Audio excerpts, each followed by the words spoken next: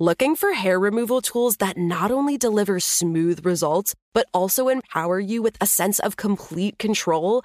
Enter Conair Girl Bomb, your secret weapons for smooth, sleek results, made just for women. From the ultimate Girl Bomb grip and professional-grade blades, you don't have to compromise and settle for less. Conair Girl Bomb equips you with the precision and power previously reserved for men's grooming tools. So take your hair removal routine to the next level with Conair Girl Bomb. Available at ConairGirlBomb.com or a retailer near you. The Kakadu plum is an Australian native superfood containing 100 times more vitamin C than oranges. So why have you never heard of it? PR. No one's drinking a Kakadu smoothie? I'm JB Smoove, and that was a full episode of my new podcast, Straightforward, inspired by guaranteed straightforward pricing from AT&T Fiber. Get what you want without the complicated. AT&T Fiber, live like a gigillionaire. Available wherever you get your podcasts. Limited availability in select areas. Visit AT&T.com/hypergig for details. You know that feeling when you walk into your home, take a deep breath, and feel new? Well, that's what it's like to use Clorox Scentiva.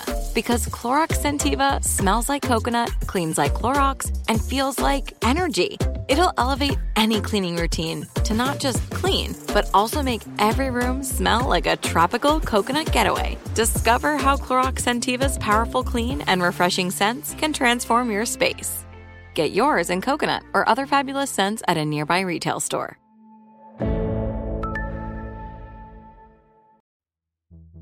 Hello, I'm Aparna Balakumar, and I do marketing solutions here at Wonder Media Network.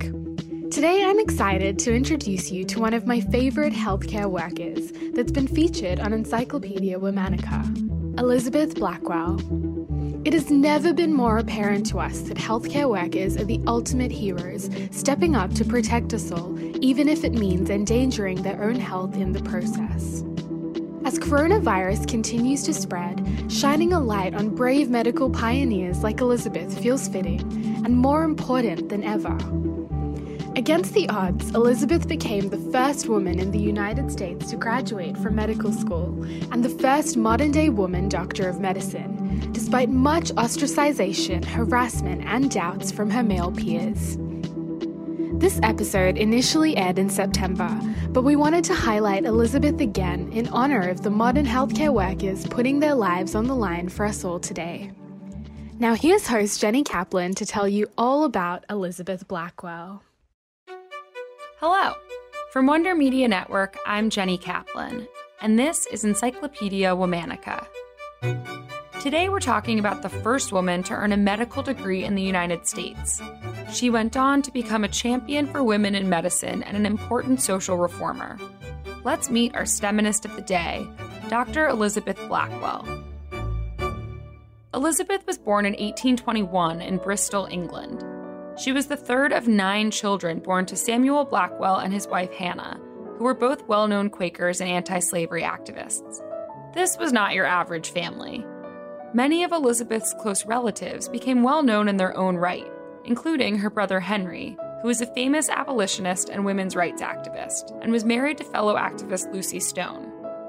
Elizabeth's sister, Emily, followed Elizabeth into medicine, and their sister-in-law, Antoinette Brown Blackwell, was the first ordained female minister of a major Protestant denomination. When Elizabeth was 11 years old, her family moved to the United States and eventually settled in Cincinnati, Ohio. Just 6 years later, in 1838, Elizabeth's father died and left the family practically destitute in the middle of a major national financial crisis. In order to support the family, Elizabeth, her 2 older sisters, and their mother worked as teachers to make ends meet. But Elizabeth had other career ambitions. She was inspired to go into medicine while taking care of a dying friend. The friend noted that she would have had a less onerous and likely less embarrassing experience had she been treated by a female doctor. At the time, there were few medical schools in America, and the ones that existed didn't accept women. In order to move towards her dream of going into medicine, Elizabeth took private teaching positions with the families of 2 different Southern physicians who mentored her in their profession. Then, Elizabeth moved to Philadelphia in 1847, hoping that she could use her Quaker connections to gain entrance into any medical school that would have her.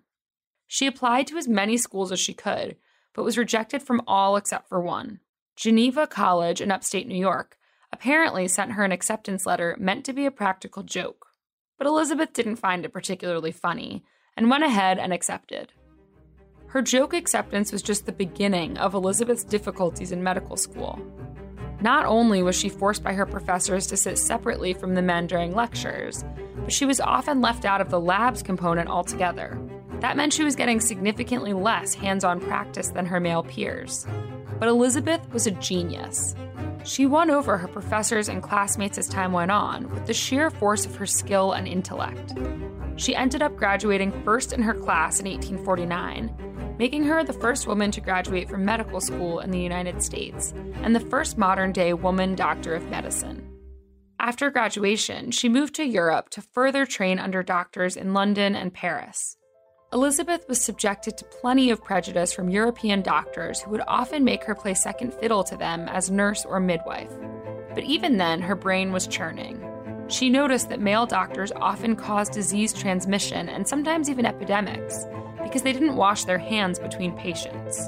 Elizabeth began emphasizing the importance of personal hygiene in hospitals and pioneered preventative care. In 1851, Elizabeth moved to New York City. There, it was even harder to be a woman doctor than it was in Europe. She was refused all posts in the city's hospitals and dispensaries, and was even unable to rent offices for her own private practice. As a result, her practice was very slow to develop. In the interim, she wrote a series of lectures called The Laws of Life, with special reference to the physical education of girls. Thanks to the assistance of Quaker friends and the Quaker community, Elizabeth opened a small dispensary in a very poor, underserved neighborhood in 1853. 4 years later, she was joined by her younger sister, Dr. Emily Blackwell, as well as another woman doctor. The greatly enlarged dispensary was unified as the New York Infirmary for Women and Children. One of its major missions was in providing positions for women doctors. The Blackwell sisters even trained nurses there during the Civil War for Union hospitals. In 1868, after perfecting a plan she created in consultation with Florence Nightingale, Elizabeth opened the Women's Medical College at the infirmary. The medical college operated for 31 years and was well known for its very high academic and training standards.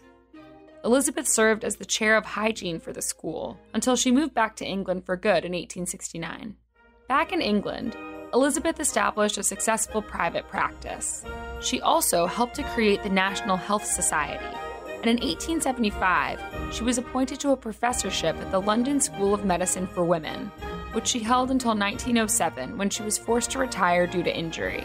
While on vacation in Scotland, Elizabeth took a terrible fall down a flight of stairs and was left mentally and physically disabled. In 1910, Dr. Elizabeth Blackwell died at her home in Hastings, Sussex, after suffering a stroke that paralyzed half her body. Tune in tomorrow for the story of another barrier-breaking STEMinist. Special thanks to Liz Kaplan, my favorite sister and co-creator. Talk to you tomorrow.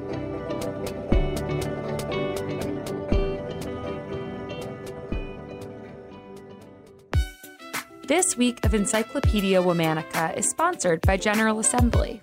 General Assembly has impacted over 100,000 careers through training in today's most in-demand skills. These days, leveraging technology is vital for any company's success. General Assembly is arming individuals and teams today with the skills they need to be the STEMinists of tomorrow. Check them out at ga.co. Looking for hair removal tools that not only deliver smooth results, but also empower you with a sense of complete control? Enter Conair Girl Bomb, your secret weapons for smooth, sleek results, made just for women. From the ultimate Girl Bomb grip and professional-grade blades, you don't have to compromise and settle for less. Conair Girl Bomb equips you with the precision and power previously reserved for men's grooming tools. So take your hair removal routine to the next level with Conair Girl Bomb. Available at ConairGirlBomb.com or a retailer near you. Whether you're a savvy spender maximizing your savings with cashback rewards, a thrifty rate watcher seeking the lowest interest, or a travel enthusiast looking for extraordinary perks, Kemba Financial Credit Union has a visa to complement your lifestyle and unique needs. Apply today at Kemba.org to unlock a limited-time 2% cash back on purchases and pay 0% interest on balance transfers for an entire year with a new visa from Kemba. You deserve a card that works for you. Restrictions apply. Offer ends June 30th, 2024. This is it. We've got an Amex Platinum Pro on our hands, ladies and gentlemen. We haven't seen anyone relax like this before in the Centurion Lounge. Is he connecting to complimentary Wi-Fi? Oh, my! Look at that! He is! And you will not believe where he's going next. The Amex dedicated card member entrance for the win! Unbelievable! When you get travel perks with Amex Platinum, you're part of the action. That's the powerful backing of American Express. Terms apply. Learn more at americanexpress.com/withAmex.